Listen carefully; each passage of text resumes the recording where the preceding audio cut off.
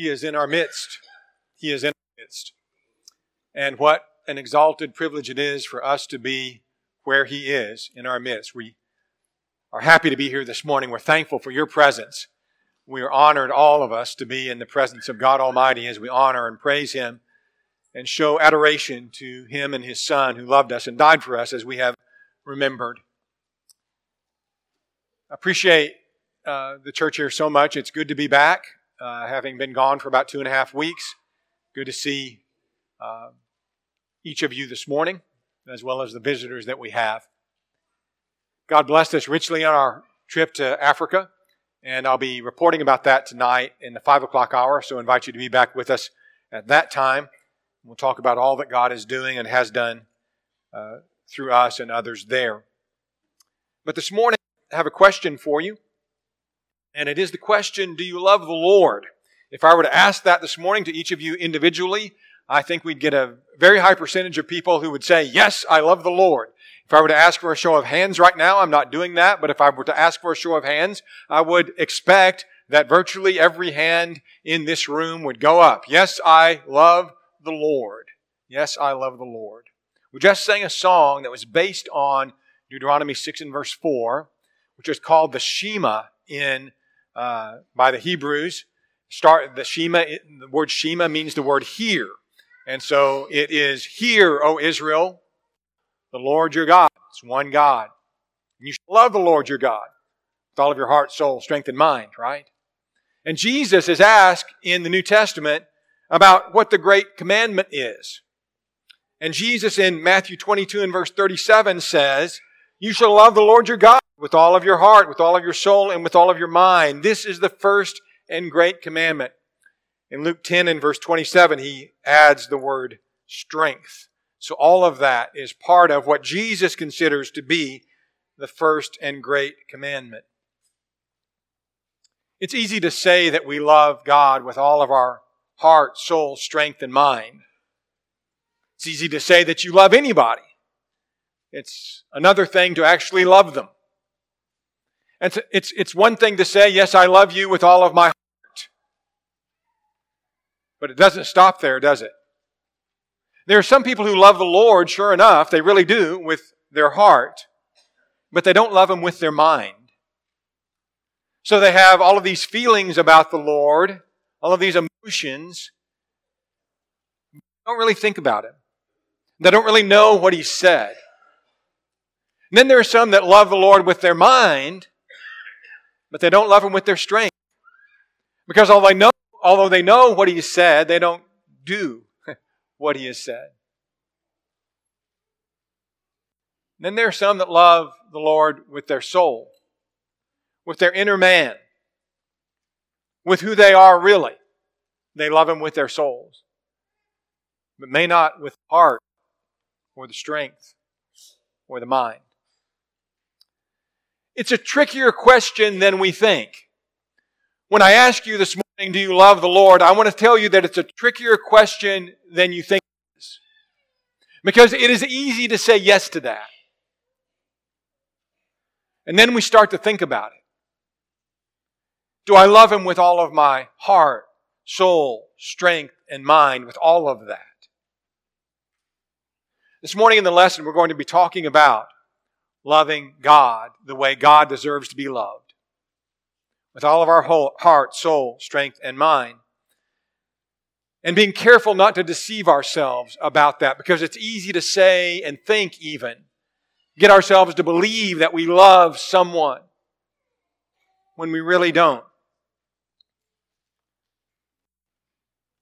Here's the first and the great command. Here's the thing to do. And I know I preach on this commandment a lot, but I preach on it because it's the first and the greatest. And if we don't get this right, we can't get anything else right.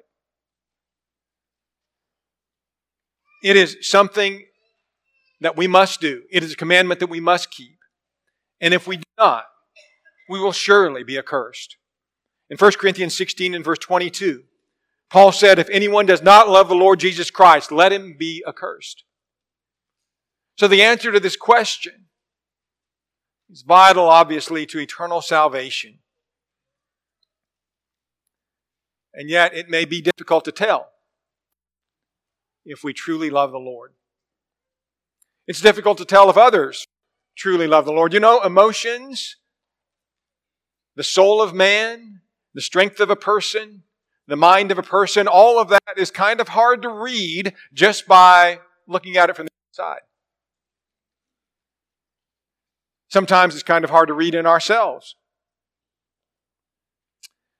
I read a story some long time ago about a man who was attending a stock show, a junior stock show, when there was a grand champion lamb that had been owned and raised by a little girl that was put up for auction. And she's standing there in the center of the auction area as people start to bid on her lamb.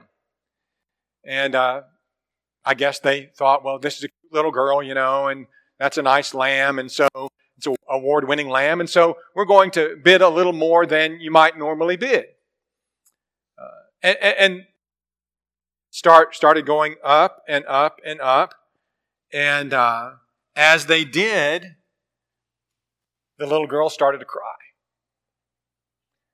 And she got down on her knee and she just threw her arms around her lamb and she hugged that lamb. And tears were just streaming down her face. And as people saw that, they began to bid more and more and more when they saw how much she loved the lamb.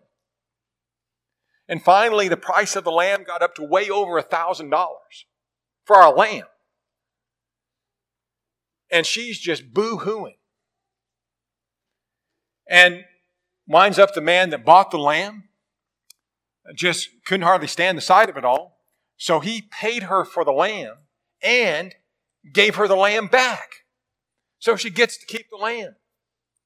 And you say, well, what a heartwarming story. You think, because her love for the lamb saves the lamb, right? A little later on, the guy who had witnessed this had a chance to talk to her. This was several months later, about this incident. And he asked her, what happened to you there? Why were you crying so much? And she said, I just couldn't believe the money was getting to be that much as they were bidding on the lamb. And I was thinking about, you know, all of this money that's piling up here that I'm going to get. And I was just so happy. That's why I was crying. And this lamb obviously was so valuable to me because I was going to get all this money. And then the guy said, well, what about the lamb? And she said, well, they gave the lamb back to me, so we took it home that evening, and Daddy slaughtered it, and we barbecued it. It was really good.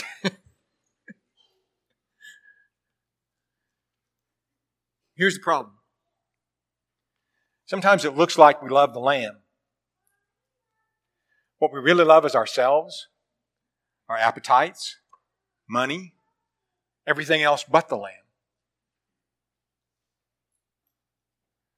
The answer to the question, do you love the lamb,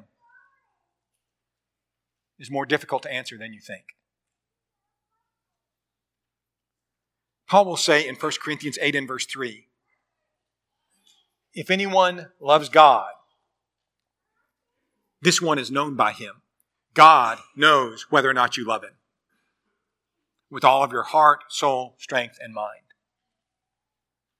I believe there are in Scriptures markers that we can look to, ways that we are able to self-examine ourselves according to Scripture to determine whether or not we love the Lamb, whether or not we love the Lord. The first one is maybe the most obvious one of all. Do you keep His commandments?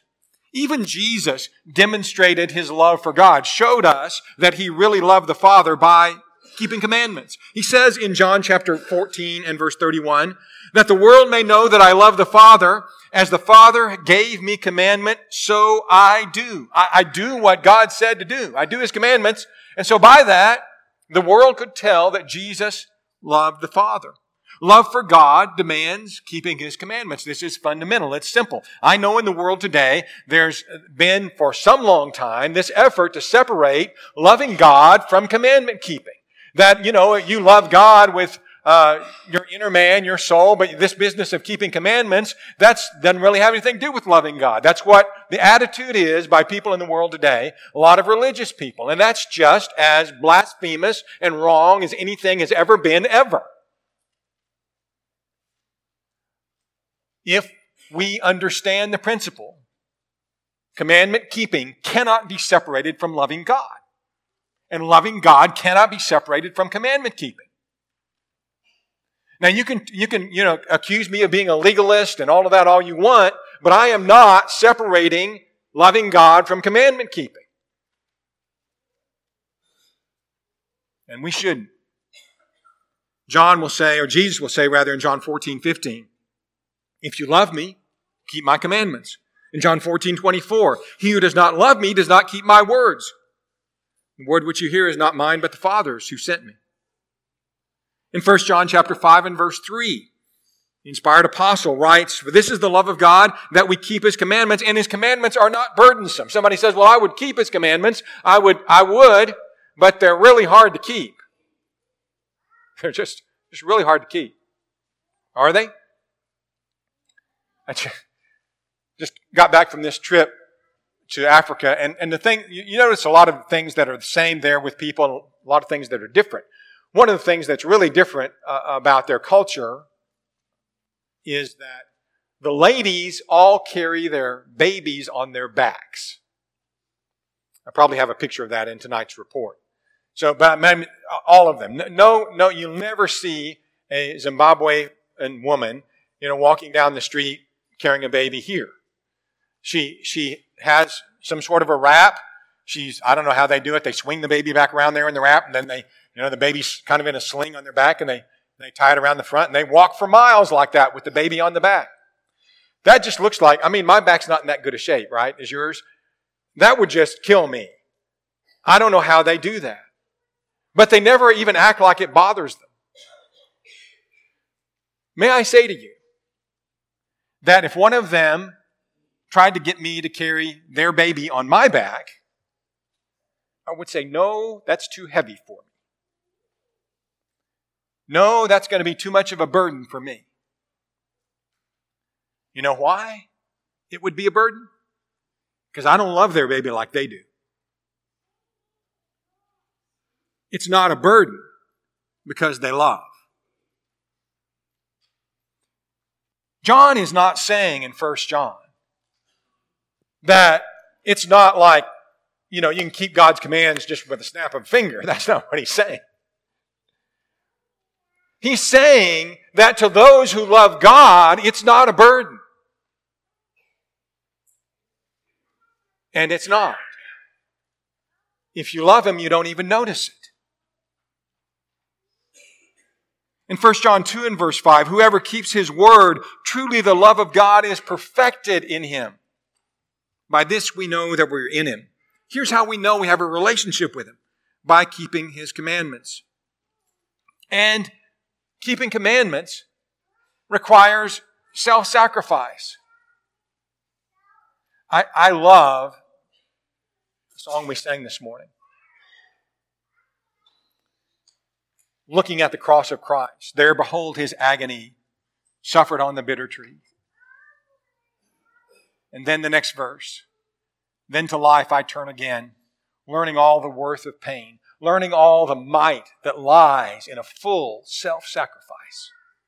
Jesus showed us His love on the cross. We learn about the mighty power of a full self-sacrifice that's given in love. I want to tell you something. If we didn't have pain, if we didn't have suffering in this world, we would have no idea about the power of love. Because it is love that is willing to go through pain. It is love that is willing to sacrifice itself. And love really demands self-sacrifice, frankly. That's what we see on the cross. Learning all the might that lies in a full self-sacrifice. The might of love. Love is the most powerful thing there is. And we see it in Jesus dying on the cross. And Jesus wants to see it in us. When we go to John chapter 21, Jesus is gathered with His disciples, some of them by the Sea of Galilee. You remember the event. He's raised from the dead. He's walking by the Sea of Galilee. Some of them are out fishing. They recognize Him. There's a miraculous catch of 153 fish, and they join Him on the shore of the Sea of Galilee. And there's bread and there's fish spread there, and they have breakfast. And when they'd eaten breakfast in verse 15 of John 21, Jesus asked famously Peter these 3 questions, but they're not 3 questions. They're just one question. And it's the question that we're asking this morning. Simon Peter, do you love me? Do you love me? And by the way, do you love me? And Peter says, yes, I love you. And yes, I love you. And then the 3rd time, he's grieved and he says, yes, I love you. 3rd time, I suppose, because not too long before this, he had denied the Lord 3 times. And I'm sure it's not lost on him that he's being made to confess his love for Jesus 3 times after having so recently denied him 3 times. Yes, I love you. Yes, I love you. Yes, I love you. And every time Peter says, I love you, Jesus tells him something to do. Tend my sheep, feed my lambs. Because loving me means you're going to do something for me.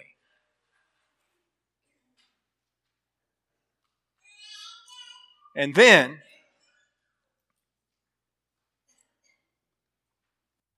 Jesus does Peter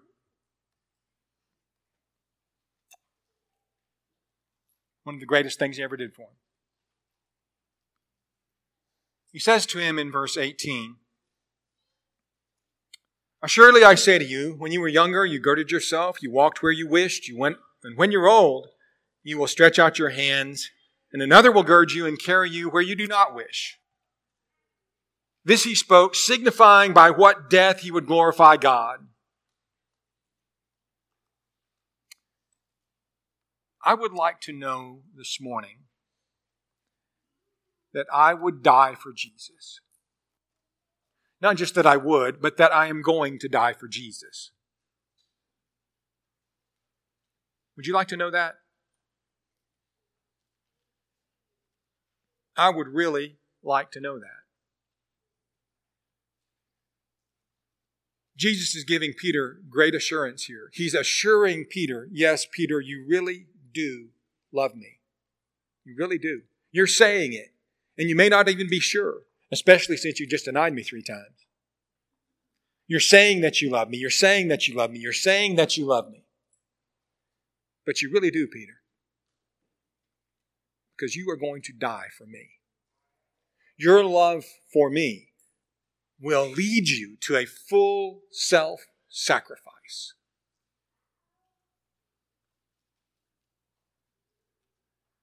If I could know that today,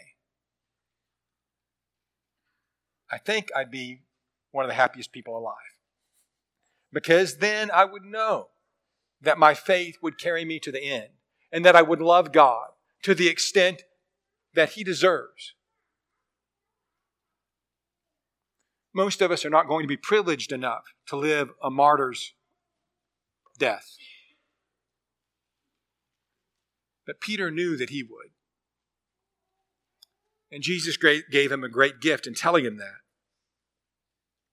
And the challenge before us, though, is to give our lives in sacrifice to Christ.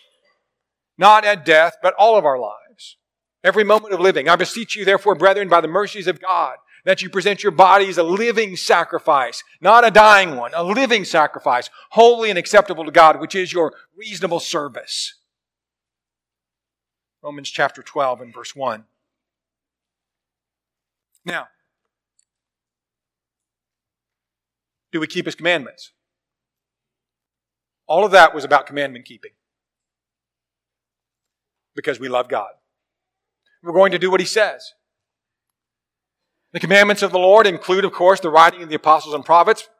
Paul says in 1 Corinthians 14 and verse 37, if anyone thinks himself to be a prophet or spiritual, let him acknowledge that the things that I write to you are the commandments of the Lord. The things the apostles wrote are the Lord's commands. There are lots and lots and lots and lots and lots of the Lord's commands. We don't go down those as if we're just, it's a checklist that we go down. I took care of that, tick that off, tick that off, tick that off. We're loving God. We're loving Jesus. We want to do what He wants us to do. We want to make sure that we're pleasing to Him and we're showing our love for Him. And it's out of that motivation. We can't separate the keeping of the commandment from the love. nor the love from the keeping of the commandment. And if we do, we won't be pleasing to God. That's what I'm telling you. And so going down and looking at the commandments isn't a matter of taking that dispassionately off. Yeah, I did that. I'm not going to, whatever. But it's knowing that this is what God wants me to do. This is what Jesus wants me to do. And I love Him so much, I'm going to do these things. I'm going to share with you just a very few commandments this morning of the many that are found in the New Testament. These are just samples. This is just an example. Honoring your parents. Ephesians chapter 6 and verse 2, honor your father and mother. It's the first commandment, Paul says, with promise. We have so many parents in this room. And everybody in this room is a child of some parent. We're commanded to honor our parents. And if there's no other reason for you to do that, maybe you think you're a young person, you think your parent is out to get you, you think your parent is just trying to control you, they don't really care about you, whatever it is. But if there's no other reason to honor your father and mother, other than God said to do it, if you love Him, you'll do it. Your respect and honor for your parents is a direct reflection of your love for God. Simple as that. You can talk about, yeah, I love God all day long. You don't honor your parents. No, you don't. You don't love God. Because if you love God, you keep His commandments.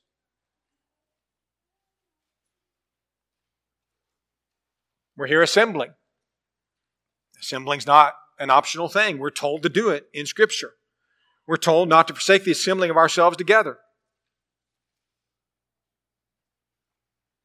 Do we do that just to do it? Check it off. Well, I'm going to go to church however many times we're supposed to this week, 3 times. This last week with the gospel meeting, more than that. And so I got all that done and whew, I must love God. No. I'm going to do those things because I love God. I want to do as He's asked me because I love Him. We visit orphans and we visit widows in their affliction. Pure religion and undefiled before God the Father is this: to visit the fatherless and the widows in their affliction, to keep oneself unspotted from the world. We care about the less fortunate, the disenfranchised, those who are without a spouse and aged, those who are without parents and needy.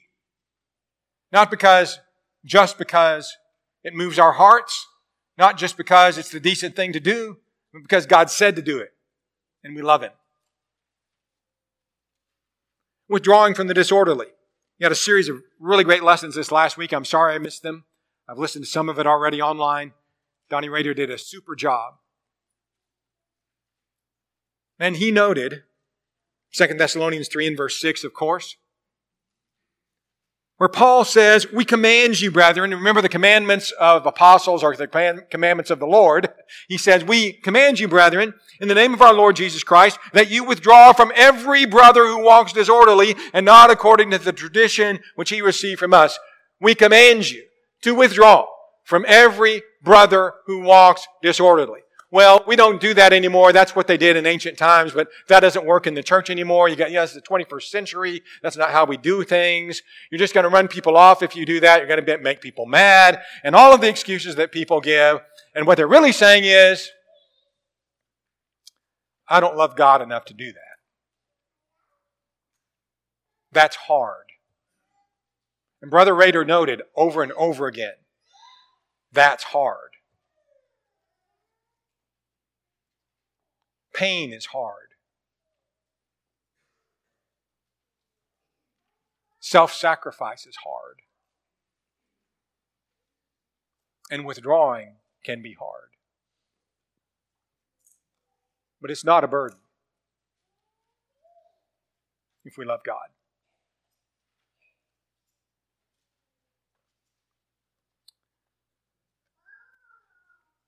There are a lot of things we have to do and must do if we love God.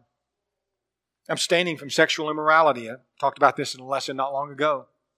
But it's worth talking about again. That relationship you have with pornography says you don't love God. That relationship you have with a person you don't have a right to have a relationship with says you don't love God. 1 Thessalonians chapter 4. In verse 2, you know the commandments, again, the commandments we gave you through the Lord Jesus, for this is the will of God, your sanctification, that you abstain from sexual immorality.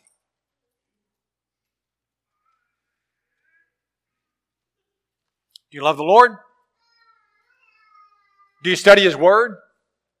Because if you love somebody, you like to hear from Him. Love for one another causes people to be enthralled with the words of their loved one. In Psalm 119, in verse 132, the psalmist says, "Look upon me and be merciful to me as your custom is toward those who love your name. Direct my steps according to your word." I love you. Direct me according to your word. But listen to Psalm 119 and verse 97. Oh, how I love your law. It is my meditation all the day. Verse 48 of Psalm 119. My hands also I will lift up to your commandments, which I love, and I will meditate on your statutes. You realize that this book is indeed a love letter from God. It's His word to us, all about His love for us. From the beginning of Genesis to the end of Revelation, it's the story of God's love for you and me and His plan to redeem us eternally. I remember when Sandy and I were dating. Some of you know this story, some don't. We had a bit of a long-distance relationship. We knew each other at Florida College, but we didn't date there. We decided to make it really difficult and start dating long distance, over 1,000 miles apart to begin with. And so, back in those days, phone calls cost a lot of money. You didn't make a whole lot of those, especially at long distance. And so we would occasionally write letters to one another. We weren't big on that. I don't have this whole chest of drawers full of letters that we wrote back and forth, but there were a couple of letters that I got from her and she got from me, and I remember getting those letters. I remember how it was. Maybe you do too if you courted someone, if you've been away from your loved one, maybe when you were dating and courting, and you wrote letters back and forth, and you know how that is. You get that letter, and maybe the mail comes in the morning, and you open that thing up, read it, feel good. I feel good reading that letter. You put it in your pocket, and you go on through the day about noontime. Where's that letter? You get that letter out. You just read it 2 hours ago, and got to read it again. Still says the same thing. But you still feel good when you read it. And I remember sometimes there's one letter I got from Sandy. I probably read it 16, 20 times. I don't know. Just over and over again. Said the same thing every time I read it. But I was really starting to love her.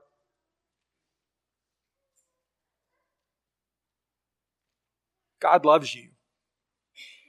He's trying to tell you about that in this book we call the Bible. And the psalmist again says, my hands I will lift up to your commandments, which I love. And I will meditate on your statutes. Oh, how I love your law. It is my meditation all the day.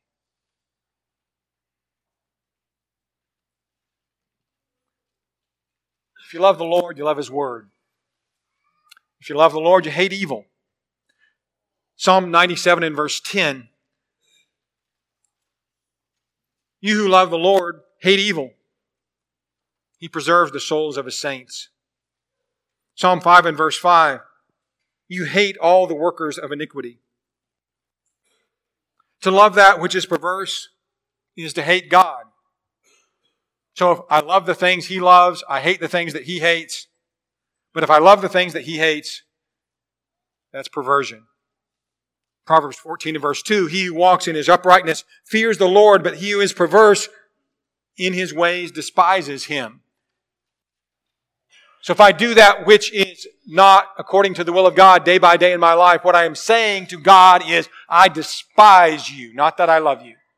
Sin, you might remember from our study of Old and New Testaments, sin is enmity against God. Enmity is hostility. We are making war on God. We are not His lovers. We are His enemies in our sins. Sin is enmity against God. Love does not rejoice in iniquity. It rejoices in the truth.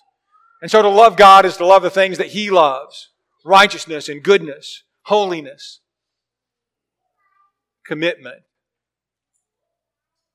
faith.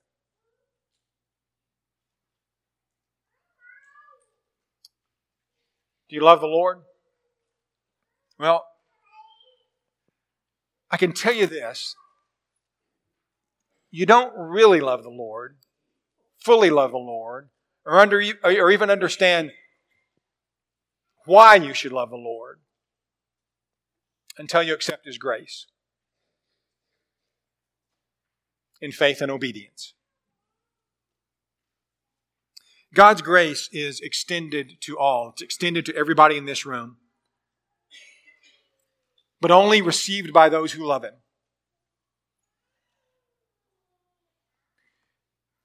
Paul says something interesting at the end of the Ephesian letter when he says, "Grace be with all those who love our Lord Jesus Christ in sincerity." That is a fascinating conclusion to that letter. Grace be with all those who love our Lord Jesus. I thought grace was for everybody. It is, but it's not with those who don't love the Lord back, who don't take advantage of it. Grace be with those who love the Lord in sincerity.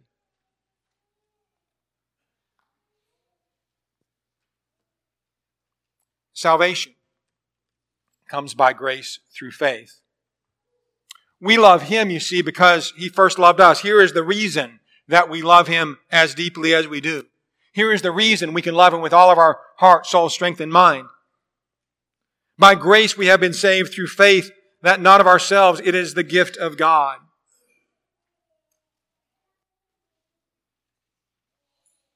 But He loved us first.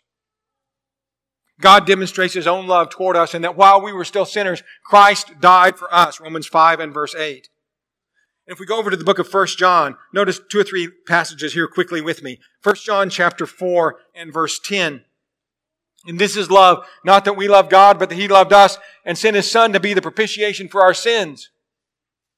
Beloved, if God so loved us, we also ought to love one another. Verse 19. We love Him because He first loved us. 2 things about these passages. He loved us first. That's our motivation for loving Him. Secondly, He loved us. That's our motivation for loving one another. And if we don't love one another, we don't love Him. How can a man love God whom he has not seen when he does not love man whom he has not seen? John will ask at the end of this context. All of that to say, we love God because He loved us. And the way He loved us was to send His Son to die for us. And that is grace. And unless we understand and accept that, and allow that to change our very lives, we don't know how to love God yet. And until we accept that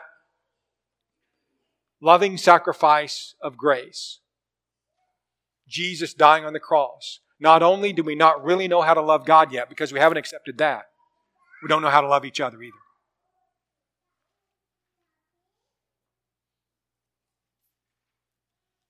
Oh, that question, that sure was a tricky question, wasn't it? Do you love the Lord? Far more difficult than we might imagine to answer. Those who love God love one another. Salvation, as we've said, is by grace through faith. And that means, if you look at Ephesians chapter 2, by grace you've been saved through faith, that not as of yourselves, it is a gift of God. God raised us up through grace. Paul uses that same kind of language in Romans chapter 6 when he tells us that as many of us were baptized into Christ, were baptized into His death. We were buried with Him in baptism into death. That like as Christ was raised from the dead through the glory of the Father, even so we also should walk in newness of life. In Ephesians 2, Paul is at pains to tell us we were dead in our trespasses. We were dead. And by His grace, God raised us up. And in Romans 6, 3 and 4, Paul tells us the action that we took to get into the grace. We were baptized into His death. And then we were raised to walk in newness of life.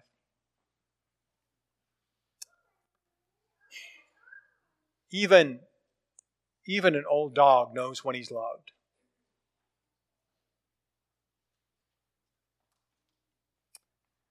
Your pet knows whether or not you love it. You might fool yourself. You might be deceived about whether or not you love God. Others might not be able to tell by looking at you whether or not you do or not. But God knows. God knows.